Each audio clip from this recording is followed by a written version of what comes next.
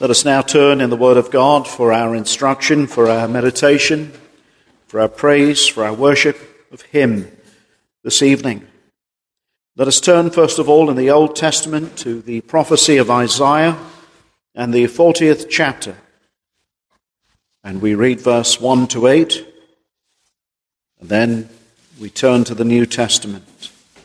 The prophecy of Isaiah, the 40th chapter, verses 1 to the verse 8. Let us hear God's holy word. The Lord help us. The Lord give us ears to hear and hearts to truly receive His word this night. Comfort ye, my people, saith your God. Speak ye comfortably to Jerusalem, and cry unto her that warfare is accomplished, that her iniquity is pardoned, for she hath received of the Lord's hand double for all her sins. The voice of him that crieth in the wilderness, prepare ye the way of the Lord, make straight in the desert a highway for our God. Every valley shall be exalted, and every mountain and hill shall be made low, and the crooked shall be made straight, and the rough places plain, and the glory of the Lord shall be revealed, and all flesh shall see it together, for the mouth of the Lord hath spoken it. The voice said, Cry. And he said, What shall I cry? All flesh is as grass, and all the goodliness thereof is as the flower of the field. The grass withereth, the flower fadeth, because the Spirit of the Lord bloweth upon it. Surely the people is grass. The grass withereth, the flower fadeth, but the word of our God shall stand forever. Amen. Let us turn now to the Gospel of Matthew and the chapter 3.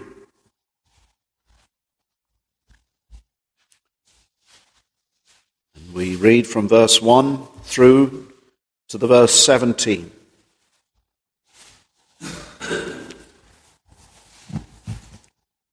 The Gospel of Matthew, chapter 3, verses 1 to 17. This is the word of God. Let us hear. In those days came John the Baptist preaching in the wilderness of Judea, and saying, Repent ye, for the kingdom of heaven is at hand. For this is he that was spoken of by the prophet Isaiah, saying, The voice of one crying in the wilderness, Prepare ye the way of the Lord, make his path straight. And the same John had his raiment of camel's hair, and a leathern girdle about his loins, and his meat of camel's hair and leathern girdle about his loins. And meat was locusts and wild honey, and went out to him Jerusalem and all Judea and all the region round about Jordan, and were baptized of him in Jordan, confessing their sins. But when he saw many of the Pharisees and Sadducees come to his baptism, he said unto them, O generation of vipers, who hath warned you to flee from the wrath to come? Bring forth, therefore, fruits meet for repentance. Think not to say within yourselves, We have Abraham to our father. For I say unto you, that God is able of these stones to raise up children unto Abraham. Now also the axe is laid unto the root of the trees. Therefore every tree which bringeth not forth good fruit is hewn down and cast into the fire. I indeed baptize you with water unto repentance, but he that cometh after me is mightier than I, whose shoes I am not worthy to bear. He shall baptize you with the Holy Ghost and with fire, whose fan is in his hand, and he will thoroughly purge his floor, and gather his wheat into the garner, but he will burn up the chaff with unquenchable fire. Then cometh Jesus from Galilee to Jordan unto John, to be baptized of him. But John forbade him, saying, I have need to be baptized of thee, and comest thou to me?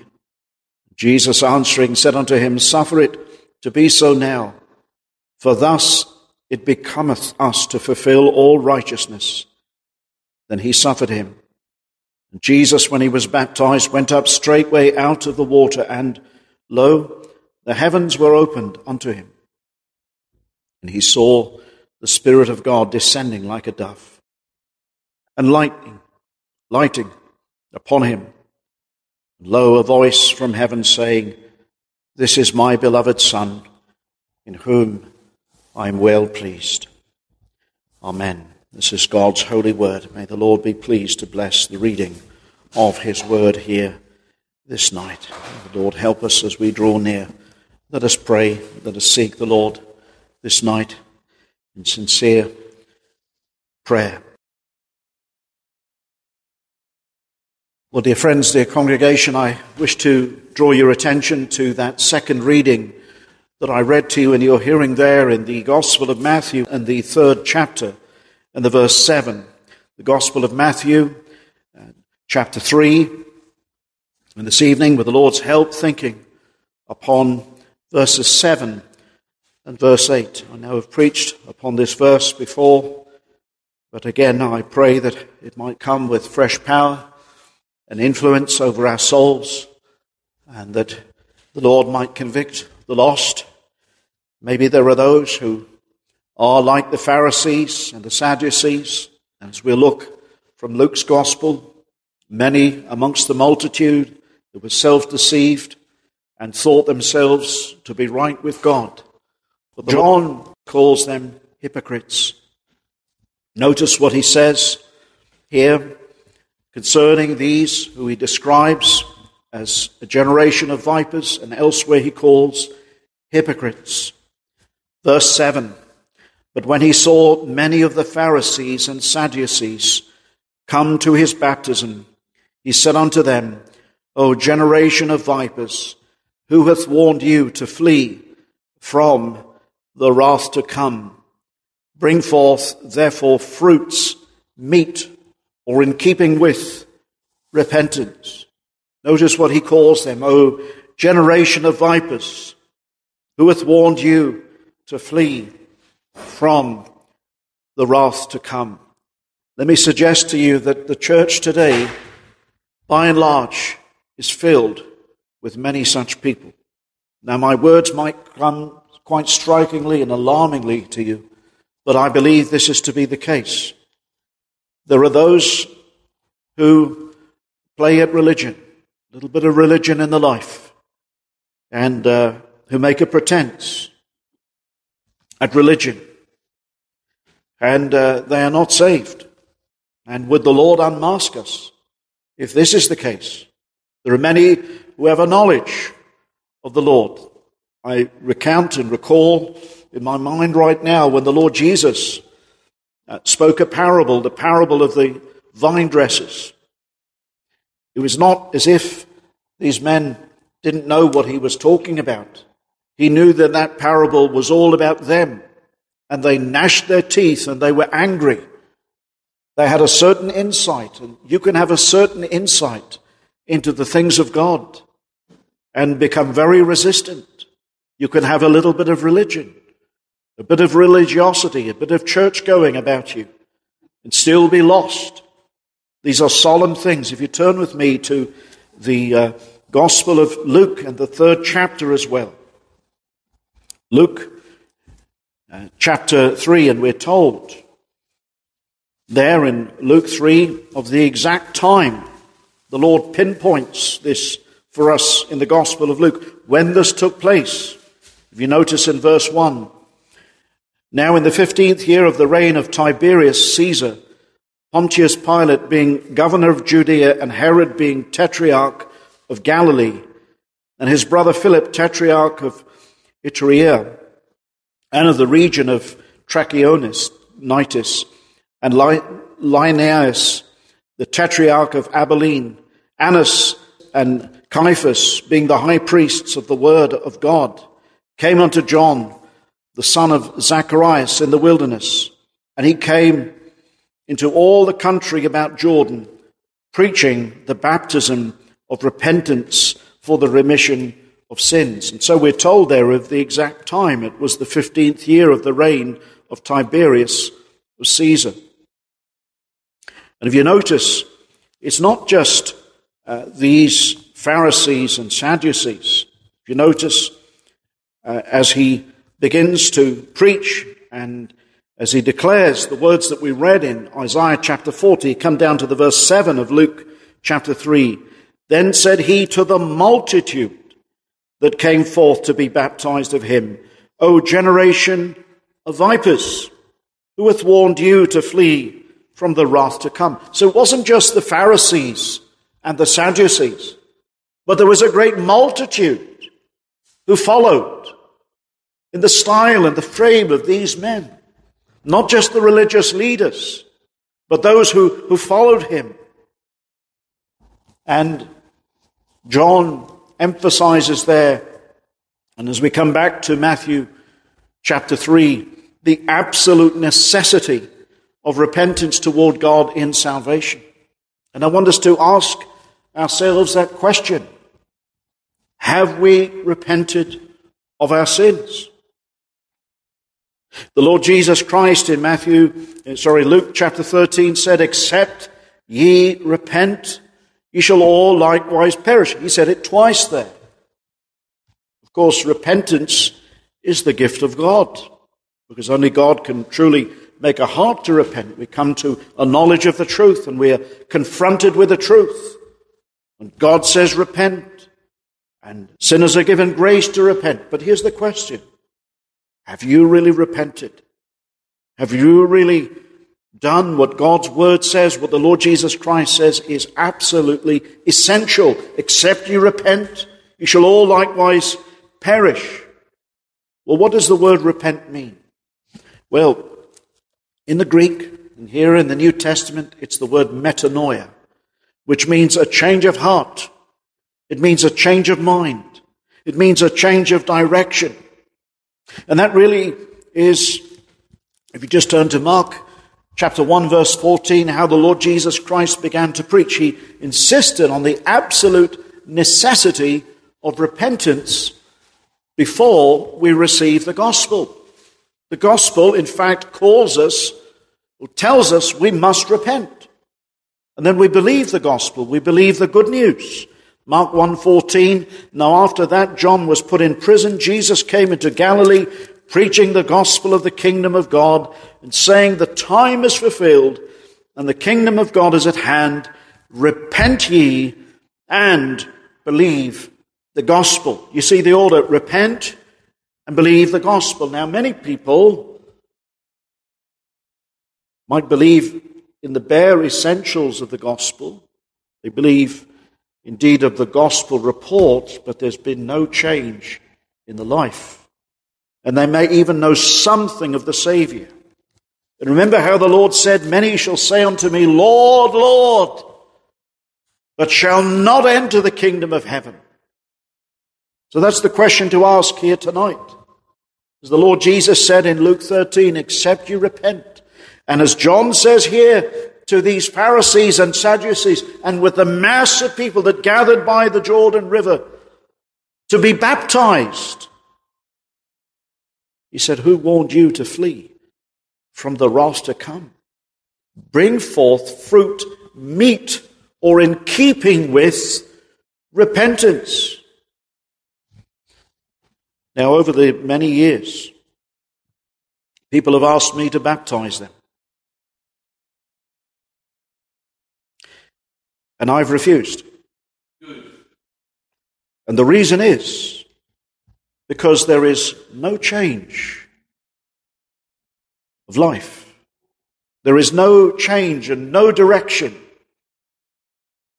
in their life. There's no change of heart. They carry on in their own way. They have a bit of religion. See this religious group gathered here together. And they want to be baptized. And John refuses. point blank. Now you see, John was preparing, as we read in Isaiah 40. He is that prophet in the wilderness preparing the way for the Lord. The Lord who would come, and the Lord whose shoe sandals he was unworthy to untie. People from all over the country came to hear John. Many were convicted of their sin. But that's not the same as conversion, my friends. You know, you can be convicted. But here's the thing. As you look at your life, has there been a turning? Is there a turning to God? Because that's what God requires, doesn't he? A turning from sin. And so on this occasion here in the verse 7, the Pharisees we see and the Sadducees come forward to be baptized. And I want us to look at the description that John gives concerning these men. He calls them a generation of vipers. And it's true. Every successive generation has a generation of vipers. Now the word here used for viper is very telling about the sinner who is self-deceived. And I hope this night that the Lord speaks to our hearts. We have careful examination whether we truly are the Lord's, whether we have been converted or not, or maybe we're still in a state of sin and we are giving ourselves some assurance that all is well. If you're found wanting, I pray that the preacher will make you feel that you go straight home and you get on your knees before God and you earnestly seek him with all your heart for this true repentance. If you don't have it, you might confess your sin to him. You might pray unto him to work in your life, to work in your heart. Now these men had religion, but it was half-baked. It was half-baked. They lived for the praise of men. We've been seeing it with the children in the Sabbath school every Lord's Day in the last few weeks. In the Gospel of Matthew chapter 6, there are 3 areas of the Christian life where the Lord emphasizes. First of all, in verses 1 to 5 of Matthew 6, there's the emphasis on our giving. When you give your alms, he says, don't do it before men to be seen of men. When you pray, don't be as the hypocrites who love to pray on the street corners to be seen and to be heard of men. And when you fast, of course, fasting always goes in conjunction with prayer. That's the lesson in Matthew chapter 6. Don't be as these religious people who want to be seen fasting. They have their reward. The reward is to be seen of men, to have the praise of men. But you have no reward of your Father. You see, it was a sham religion. It was superficial. It was all on the outward. Here tonight I want us to consider these 2 religious groups and then the vast multitude, as we've read there in Luke chapter 3. The multitudes came, not just them, but their followers. There were many who followed the Pharisees and many who followed the Sadducees. And we must each individually, whether we think we're saved or not, ask that question here tonight. Am I truly born again? Am I truly made a new creature? Am I trusting in Christ? Am I living for him? Am I ready to die? And am I ready to face the judgment with confidence? Am I one that is truly, by the grace of God, fled to Christ for refuge? He says to them, who did warn you to flee the wrath to come? My friends, the wrath of God is coming. And it is coming upon all pretense. Jesus Christ is described in the book of the Revelation as having eyes as a flame of fire. And he can see through pretense. He can see through hypocrisy. He can see who truly are devoted to him and who truly love him. He can see through all of that. Now, first of all, the Pharisees, they were, it seemed, outwardly strict, but they were not inwardly strict. Do you remember, as we'll see much later on, maybe you wish to turn there with me. Turn with me later as we read here in the Gospel of Matthew concerning these religious hypocrites. And Matthew 9, verse 14, notice, and came to him the disciples of John, saying, Why do we and the Pharisees fast oft, but thy disciples fast not? And Jesus said unto them, Can the children of the bride chamber mourn as long as the bridegroom is with them? But the days will come when the bridegroom shall be taken from them, and they shall fast. No man putteth a piece of new cloth into an old garment, for that which is put in to fill it up taketh from the garment, and the rent is made worse. Neither do men put new wine into old bottles, else the bottles break, and the wine runneth out, and the bottles perish.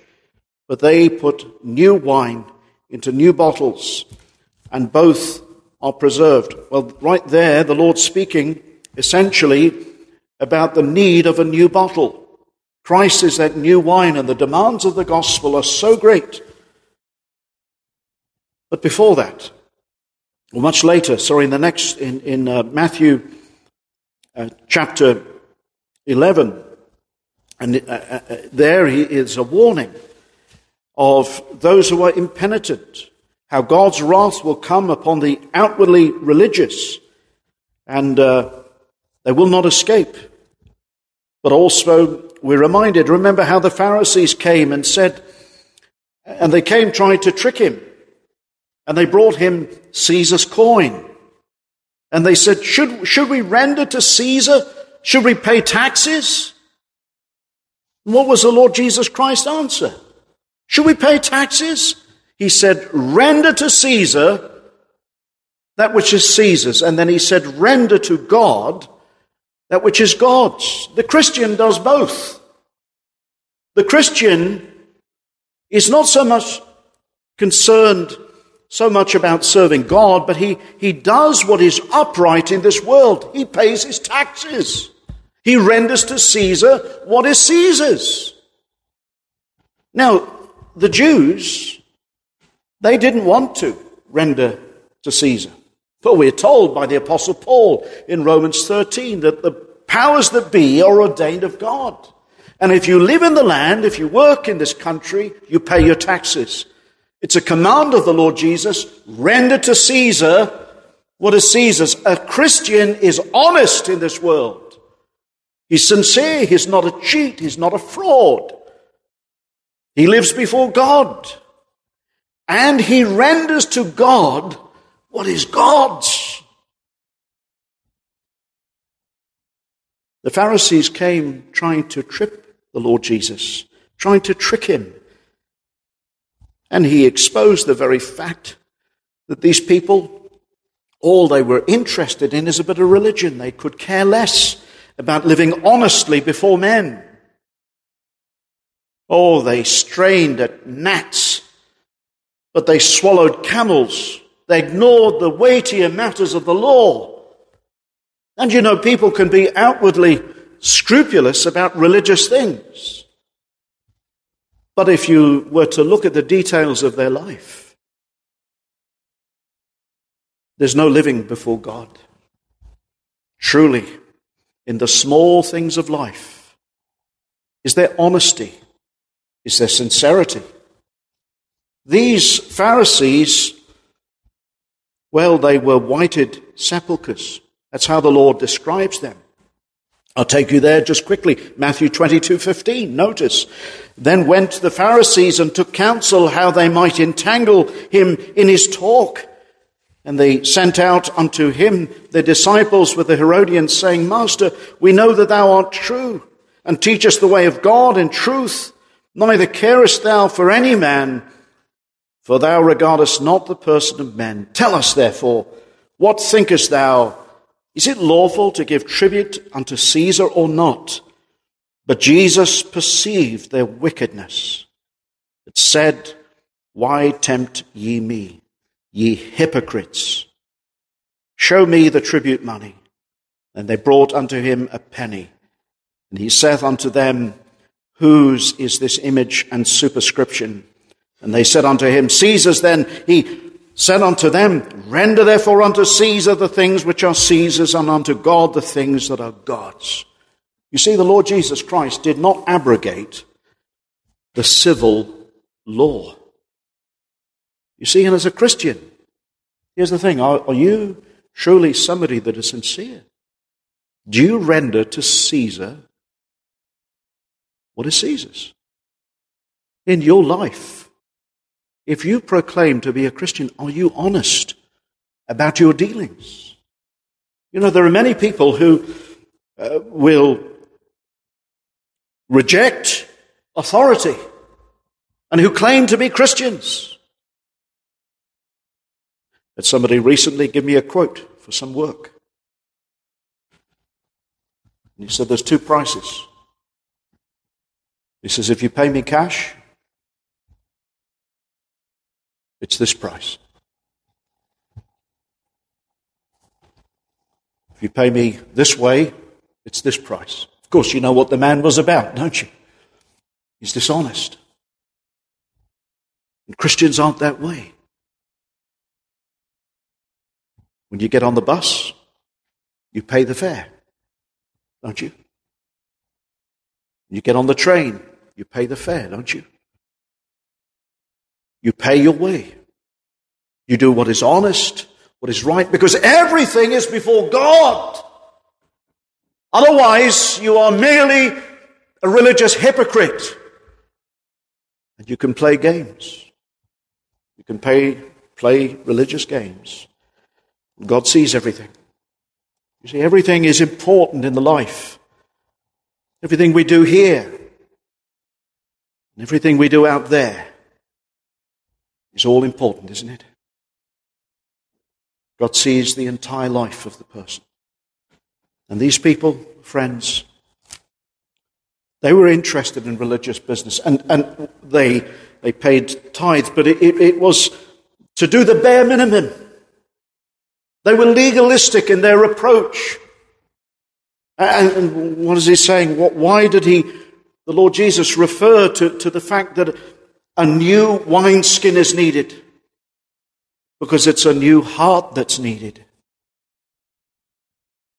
Some people are just want enough to assure themselves. And here they are gathered at the Jordan, and they just wanted another religious rite to somehow assure them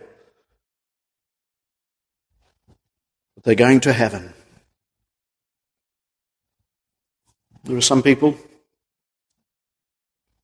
and we call them onces, just come once on the Lord's Day. Not really interested in keeping the Lord's Day, not interested in serving God with the whole heart. God says, my son, give me thine heart. He wants the whole life, doesn't he? He wants our whole being. That's the question to ask. Are we a religious hypocrite? We can deceive ourselves. The scriptures say the heart is deceitful above all things and desperately wicked. Who can know it? Friends, do we have a heart for God?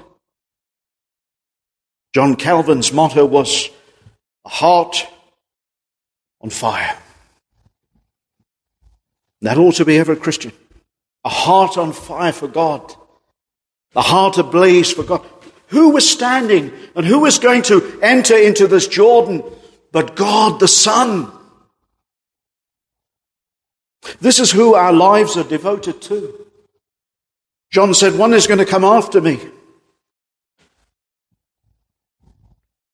He will baptize with fire and with the Holy Spirit. I'm not worthy of him. And you see, this is part of Christianity, isn't it? We realize that we're really not worthy of Christ.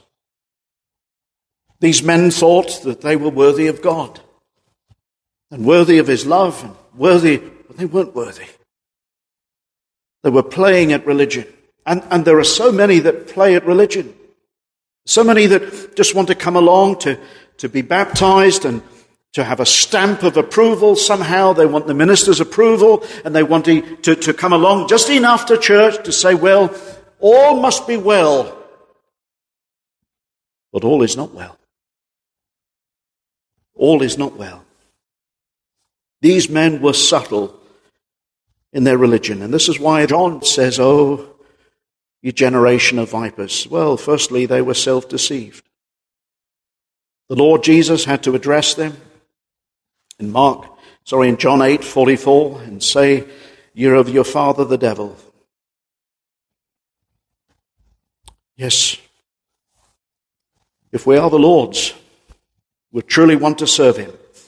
Well, he refers to them here as a generation of vipers, snakes. Although these men, let me say, were self-satisfied and proud of themselves in their, really we could say, superficial religion. And there are so many that have a superficial religion today. It's not heart religion. And they were standing afar off. And there are many who would stand afar off, perhaps thinking they were better than others.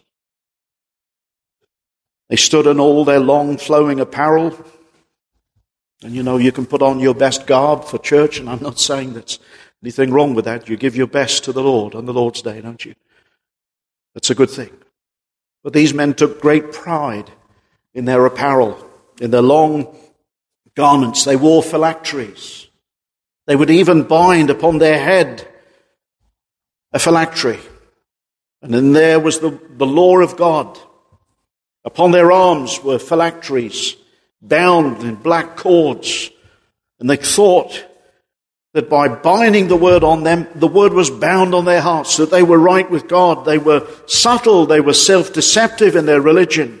They were self-satisfied with their traditions and their supposed godliness. But they were lost. They were a generation of vipers, and every generation has them. And let me say, every church. So often you will find people like this, satisfied with a little bit of religion, a little bit of show, but who are deceived, self-deceived. Those who do not repent. See, that's the issue here. Bring forth fruit. He says, I want to see a change of life. I really want to see a dedication to God, proving that you are a changed person, that you are born again. That it's not just words coming out your mouth. And I tell you, it's a word needed for today. We have had many disappointments in this church. Many people professing and content with a little bit of religion, outwardly religious. You watch them in the world. The Pharisees, well, they didn't really want to pay taxes. Taxes may be high. Income tax may be high. But who do you believe is actually over all governments? God is over all governments. You, as a Christian, you do not take the law in your own hands, do you? God forbid. As God's people, we believe God takes care of our business. We do good in the land, and God will take care of us. We pay our way, we do what is right, and God will honor. But secondly, they are called vipers because they're filled with poison. It's the nature of the viper, isn't it? To be filled with poison. They were always hissing at the truth, as it were. Every time the Lord Jesus came with a word, as if they hissed. Every time like that time he spoke that parable of the vine dressers, they knew he was speaking about them. And what was their reaction? Was it repentance? is they got up on their hind legs. Thought, who is this man to speak to us? And they put him away. And people put the preacher away. It's the description of a sinner. In Romans 3:13, we read, Paul is describing by the Spirit the lost sinner. Their throat is an open sepulchre. Their tongues they have used deceit. The poison of asps is under their lips, whose mouth is full of cursing and bitterness. It's one of the ways you know whether you're a hypocrite or not. When the word of God comes to you, and it comes, as Jeremiah says, like a hammer, what is your response when God's word hits you, as it were? Look at the people there in Acts chapter 2. They were cut to the heart. It'll have one of two responses. A snake will hiss at its enemy. My friend, the preacher's not your enemy. Man is his own worst enemy, isn't he? Thirdly, they described as vipers because the very nature of a snake is to deceive. And it's very easy to deceive yourself, isn't it? God sees your life. People might see you here at church. But God sees your whole life, as he sees my life. Snakes have stealth. And you think of a snake, its coat can blend into its environment. Camouflage. It's easy to camouflage, isn't it? Oneself. Think of a snake. It appears as a lush tree or a plant, but inside they're full of poison. The heart, you see, has never been changed. There's bitterness.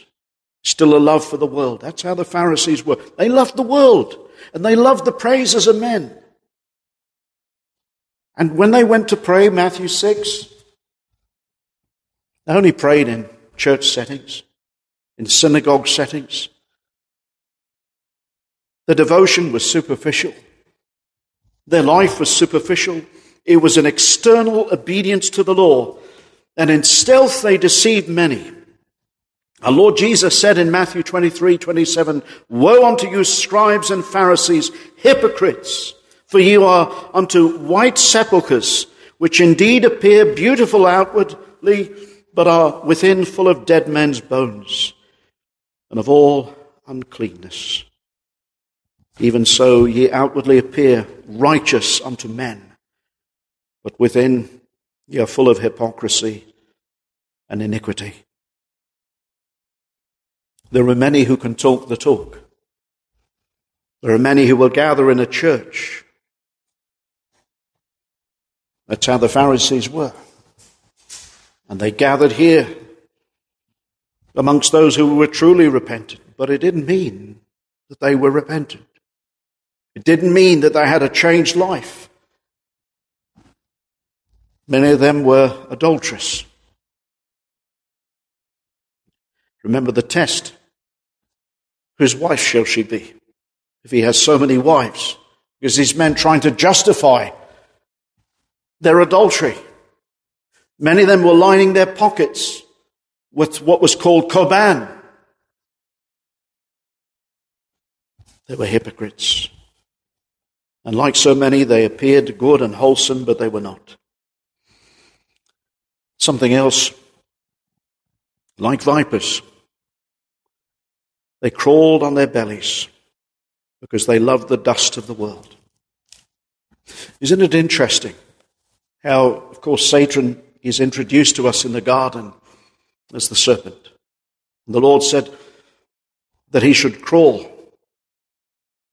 And it's a picture of the world. Adam, where did he come from? The dust. And vipers really do, don't they? They love the dust of the world. Paul says of the lost, he says, those who mind earthly things, whose God is their belly, a lover of the world. A viper, you see, is a true picture of the sinner who was lost. Many who don't really want to be in church. God's people, they love to be in the gathering of the saints. It's the best day of the week for them. They long for it. I ask you that question tonight. It's terrible to have to try to persuade people to come to church and say they're Christians. There's nothing worse. There's nothing more depressing, my friends. Because you know that person really is a hypocrite. Or they seriously backslid. John looked at them without qualification and said, "Yo, ye generation of vipers," effectively each and every one of you, who warned you to flee from the wrath to come. Let me say, friend, in tenderness and love, this is the condition of the lost person's heart. And if this is you tonight, and if you don't care about your sin, remember going back to rendering to Caesar and doing good to all men. You see, the whole of the Christian life is permeated with Christ's teaching. Am I concerned to live for the glory of God? Am I concerned to live as an honest, law-abiding citizen in this world? And never to bring a reproach upon my Lord Jesus Christ?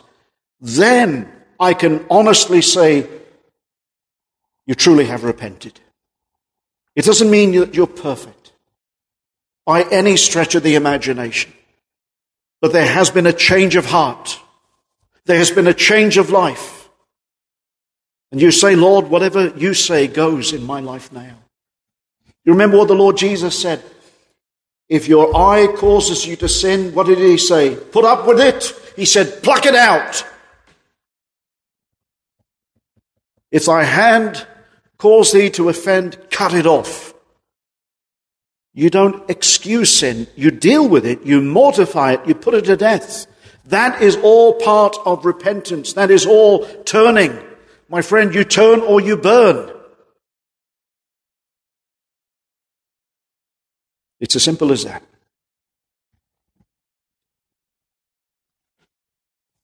And when you hear a word of exhortation, you don't get angry at the preacher.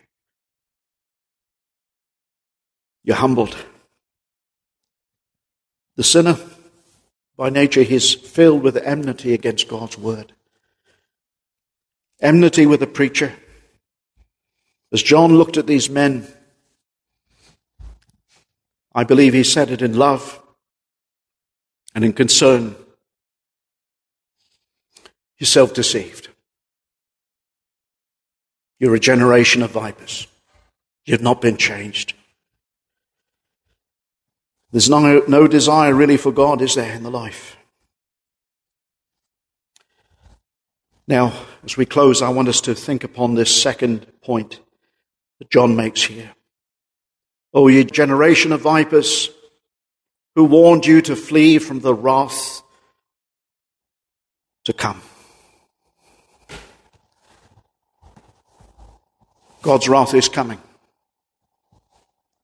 And to whom much has been given, much will be required. We know to do good. The Pharisees knew to do good. But one thing they did not do is truly seek the Lord. And the exhortation from God's word is to seek the Lord while he may be found. God's wrath is coming, friends, because he is angry at sin, not just one kind of sin, not just the big sins, but you see, here's the thing. We hate all sin in our lives. If you truly have been born again, you hate all sin, because you know all sin displeases God. Not just the big sins that people can see, but you've begun to have a hatred for anything that does not conform to Christ. For anything that displeases God now in your life. Do you have that? You know, we can be quite satisfied with pleasing people that we meet. Oh, I must please the pastor.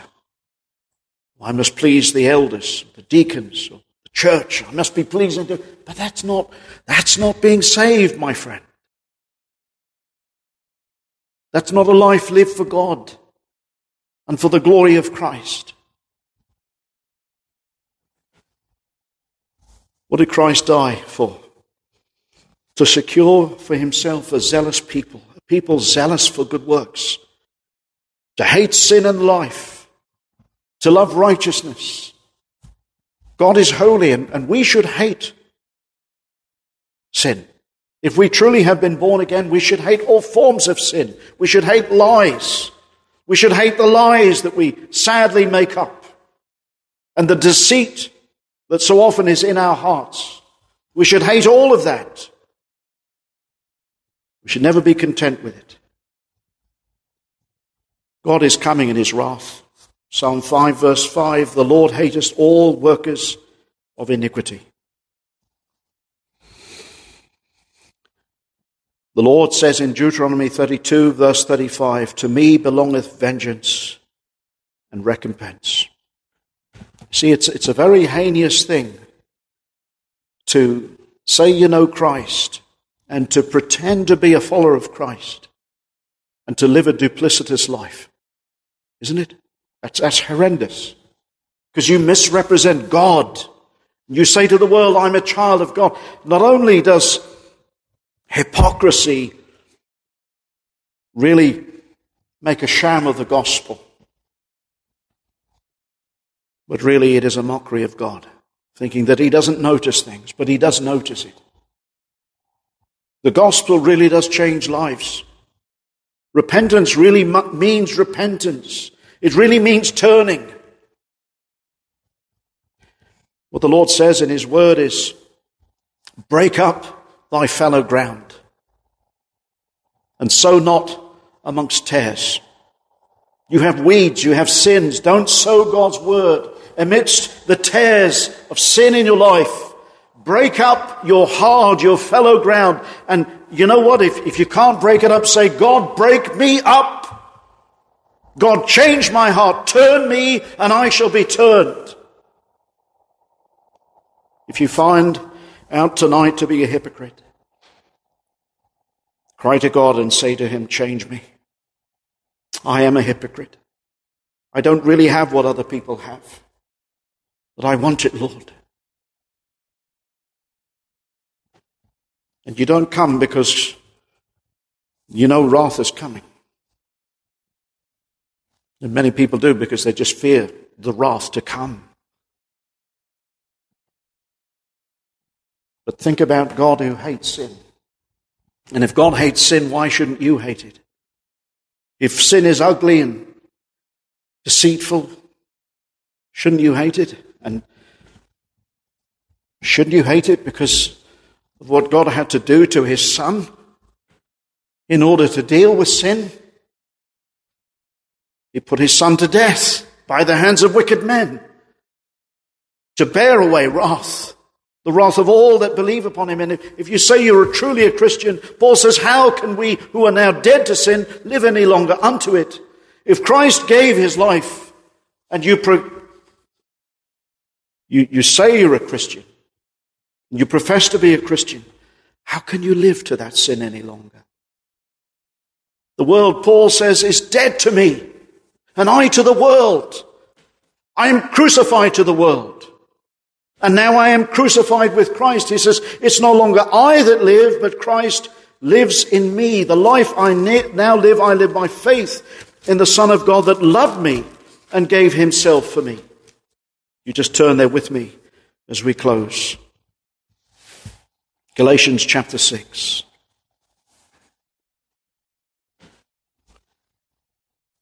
Look at what Paul says in Galatians 6:12. As many as desire to make a fair show in the flesh, they constrain you to be circumcised, only lest they should suffer persecution for the cross of Christ. There were those outwardly religious in Paul's day, and they were insisting on circumcision. But these people knew nothing of a circumcised heart. Now notice what he says. For neither they themselves who are circumcised keep the law, but desire to have you circumcised, that they may glory in your flesh. Look, we've got more followers. They're not really concerned about a changed life. And I've met some who would even say they preach the word of God. They say, look at all the followers I've got. Look at all the converts I've made. Yeah, you've got your converts, but they're not converted. They're not saved. They're still lost. And they glory in their achievements.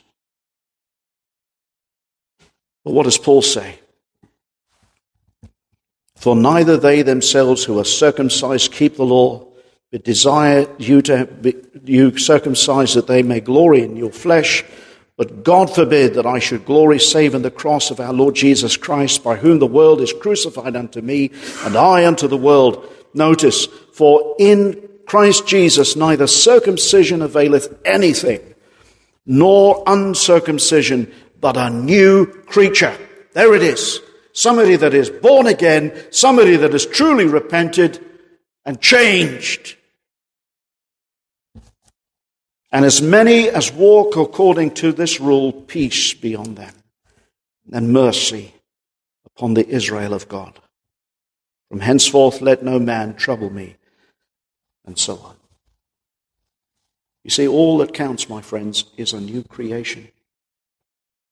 People glory in a little bit of church going, a little bit of religion, and they make themselves comfortable in that. But what is coming to them? God's wrath. There's never really been a break with sin. There's never really been a break with the world. And there's never been a hatred for sin. But there is now in the Christian. Christian is not free from sin. Sin is there. The inward corruptions are there. But you know what? Daily, he dies to sin. And daily, he seeks to live to Christ. And therefore, he is baptized. Paul says, notice Galatians 3, as he says, whoever has been baptized into Christ has put on Christ. Notice verse 27, Galatians 3:27, for as many of you as have been baptized into Christ have put on Christ. Now here's the thing, as I close tonight, you want to be baptized, do you? Have you put on Christ? By the grace of God, are you a new person? Bring forth fruit, meat of repentance. I mean, in your whole life, render to God what is God's. Everything is God. And render to Caesar that which is Caesar's. That's the Lord's commandment, not mine. You see, God permeates the whole of the life. Our love to God and our duty to fellow men. And these he is well pleased with. Amen.